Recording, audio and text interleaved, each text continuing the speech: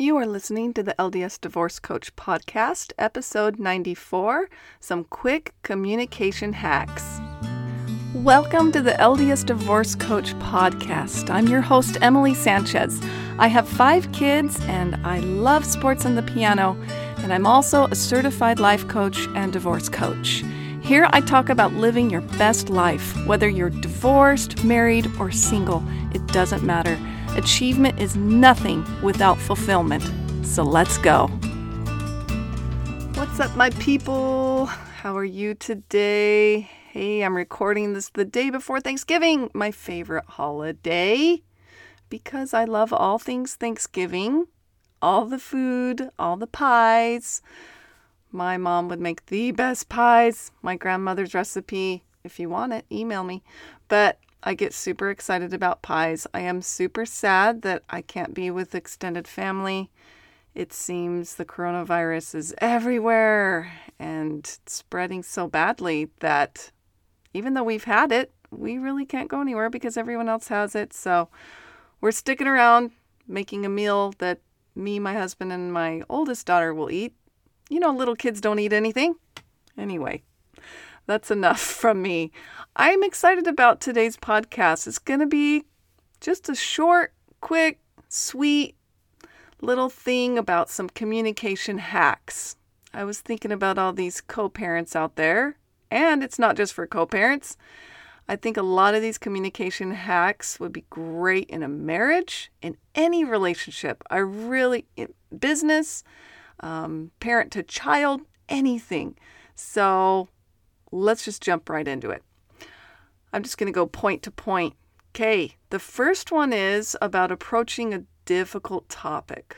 Or maybe you're wanting to kind of set a boundary and just approach something that happened and you don't know quite how to go about expressing yourself. So let's give you a scenario first. Let's say your husband has his kind of things that he does around the house that's kind of expected, and you have your things around the house that you do that's kind of expected. Let's say his is taking out the trash, and if he doesn't get the trash to the curb on a specific day, I'm not acting like this has happened, right? Anyway, the trash it just builds up so badly, and it stinks, let's be honest. And you don't like putting your trash just next to the bin of all this trash. Have I said trash enough? Okay. So you have to approach this trash problem. It's really bothered you. You've got to explain, but you don't want to sound like a jerk. You know, the interesting thing is research suggests the first 3 minutes of a discussion determines 80% of the outcome of the discussion in business and in personal communications. So what does that mean? That means if you start the conversation out with, hey, why didn't you remember the trash? I hate going out there now. I can't even stand it. It stinks so badly. How are we supposed to, whatever. Okay. How does the other person feel right now? What's the trajectory of this discussion? You want to start off with either putting it on yourself or maybe have just a normal conversation. I think approaching any difficult topic or any difficult conversation, you don't want to act like, hey, I need to talk to you about something. You don't need to act so serious about everything. Okay, you can put it a lot more simply. And here is a little equation that I use. I feel X about Y and I need Z. Okay, let me say that again. I feel X about Y and I need Z. So you're putting it on yourself. You can say, hey, babe, I feel just a little frustrated and sad that the trash didn't get out there. And so I just need you to be a little bit more vigilant. I need that from you. This has really bothered me. And I know it's just me being bothered, but I need you to think about the trash day and planning that out. And that's it. All right. And I know in co-parenting communication, it can be a little different. Maybe I was talking to my client about this today. She's worried about the car seat that her co-parent uses for their daughter. It's very, very flimsy, and she just gets scared. One time she saw her 3-year-old daughter in a booster seat with the seat belt way up high around her neck, and it scared her. So we went over this today. I feel X about Y, and I need Z. I feel scared when my daughter is in your care and worried about her safety, and I need you to put a different car seat in there, or make sure that she is super secure, or I need you to make sure that she's not in a booster, that she's always in her car seat. So you understand. You can express yourself and put it on you by the I. You always use those I statements. And the other point I wanted to make about this is you don't need to be freaking Mary Poppins with the happy voice, always so joyful. You know what I'm talking about. That fake happy voice. Oh, babe, yeah, I noticed that and I feel sad, but it's totally fine. And like, you're actually allowed to have emotions and feelings and annoyances. Did you know that, you guys? It's normal biochemistry. You're not a fembot, or vice versa. If we're talking about a man talking to a woman, I don't want to be discriminatory with that. Don't be scared of being the witch. I've heard that a lot. Well, I don't want to sound witchy. I don't want to be, this. I really think that is society telling you that women get a little bit of a hard rap whenever we're just stern or we know what we want. Then people will be like, "Wow," or she's being a witch. Look, when you have this inward authenticity about knowing who you are and standing up for what you do feel and want, then you don't have to verbalize everything perfectly all the time. Don't feel like you can't bring something up because you're frustrated. I know that sometimes it's too much and you have anger and you should wait, and I think that's great, but you might be waiting a very long time for everything to be perfect for you to express yourself. And so it's okay to have feelings when you're expressing yourself. All right? And you can even say that, hey, I'm having all these feelings right now, like I'm upset. So you can apologize for it, but you don't have to. They're normal feelings. Say, I know that will die down. It's just me. But this is what I need from you. This is why I feel this way. It's okay to feel how you feel. It's not wrong. There's no right or wrong with how you're feeling, is what I wanted to say. Okay? So that's just my first little communication hack when you have to deal with something difficult in conversation or bring up a topic. I feel X about Y and I need Z. Okay. The next little communication hack revolves around offering an apology. And I think this is so great because we always need to apologize.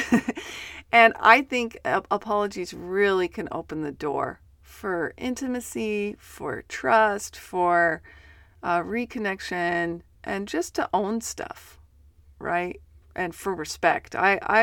For me, when someone can own their behavior, respect is the first thing gained. So there's this 3-step process. Now let me go into maybe an example. Let's say your husband comes up to you and says, hey, I have this baseball game that I really want you to go to. It starts in an hour. And you're like, oh my gosh, I hate baseball. Why would I want to go? I really don't want to go. I'd rather do anything else. It's so boring. Okay, so let's say you've said that and you need to apologize. So there's 3 steps. Number 1, own your behavior. 2, offer your repair. And 3, vow to improve. So in this case, you own your behavior. Hey, I just wanted to apologize. Like, I was super abrupt and I'm sure that my words hurt your feelings. And I just wanted to tell you I'm sorry about that. I own that. Now, number 2, offer your repair. I really want to take a conscientious effort to not speak to you like that. And I want to show you that I love you and support you. And then number 3, vowing to improve. and you say, I am going to do my best to not snap back, to go and support your game.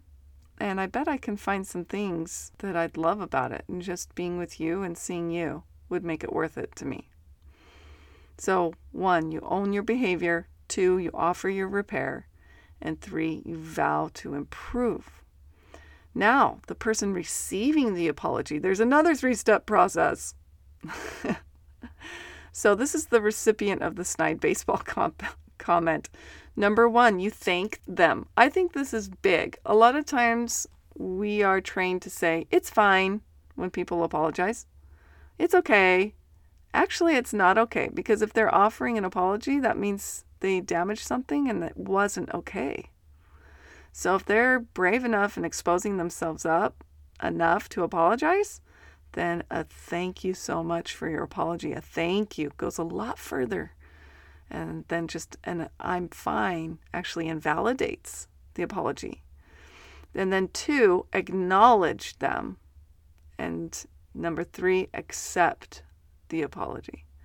So you can just restate, and I really appreciate you coming to me. I bet that must be hard. And I see that this is a big step. And then 3, I accept it. That might take time to accept, but you can just say, I accept that. And it means a lot to me. So it's really simple. Thank them, acknowledge them, and accept the apology. So that then, when you're both taking the responsibility, one is taking the responsibility for apologizing, the other is taking the responsibility for accepting the apology. Now you can truly begin again.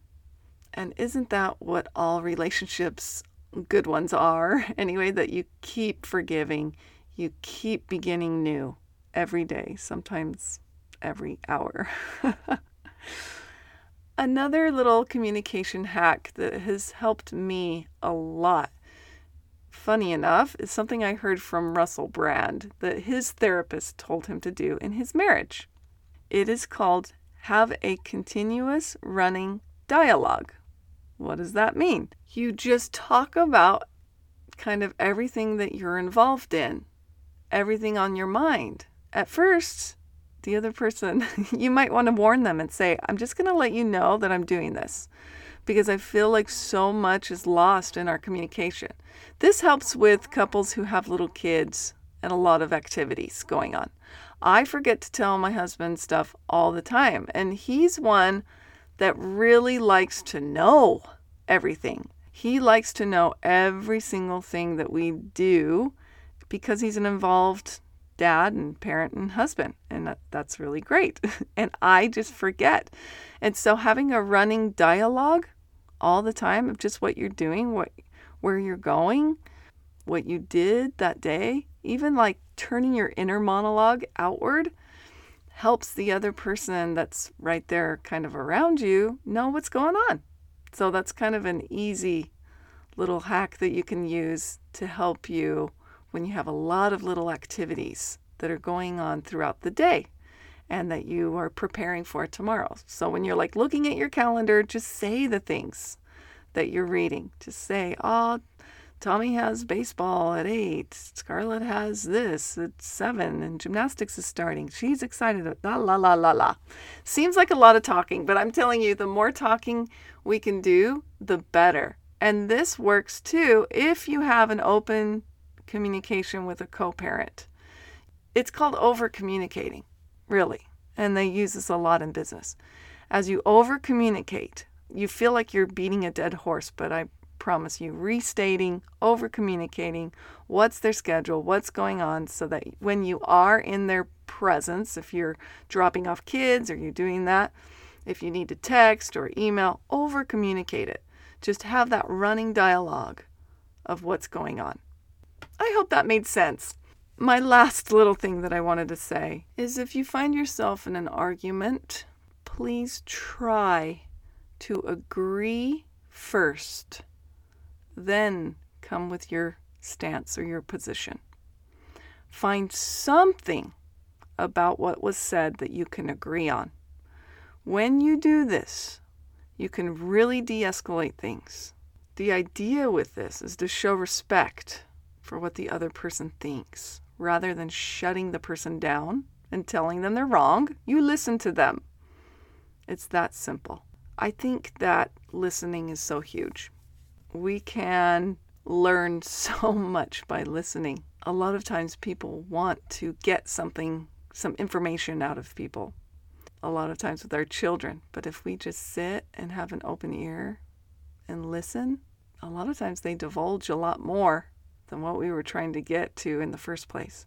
So that's my final point, is instead of arguing right off the bat, start off by agreeing with them and see if that creates an opening of respect so that you can have a conversation and express your side. With that all intertwined, and all of these is the listening part, guys. So I hope those little communication hacks can help you in whatever you're doing in your marriages, in your co-parenting, in your parenting, in your business. I truly, truly hope that for you. And I wish you the merriest and happiest of Thanksgivings. Make it what you want. Bye. Hey, thanks for listening, everybody. If you enjoyed the podcast, please write a review, subscribe, share, and if you'd like to do some personal coaching with me, hop on over to my website, CoachEmilySanchez.com.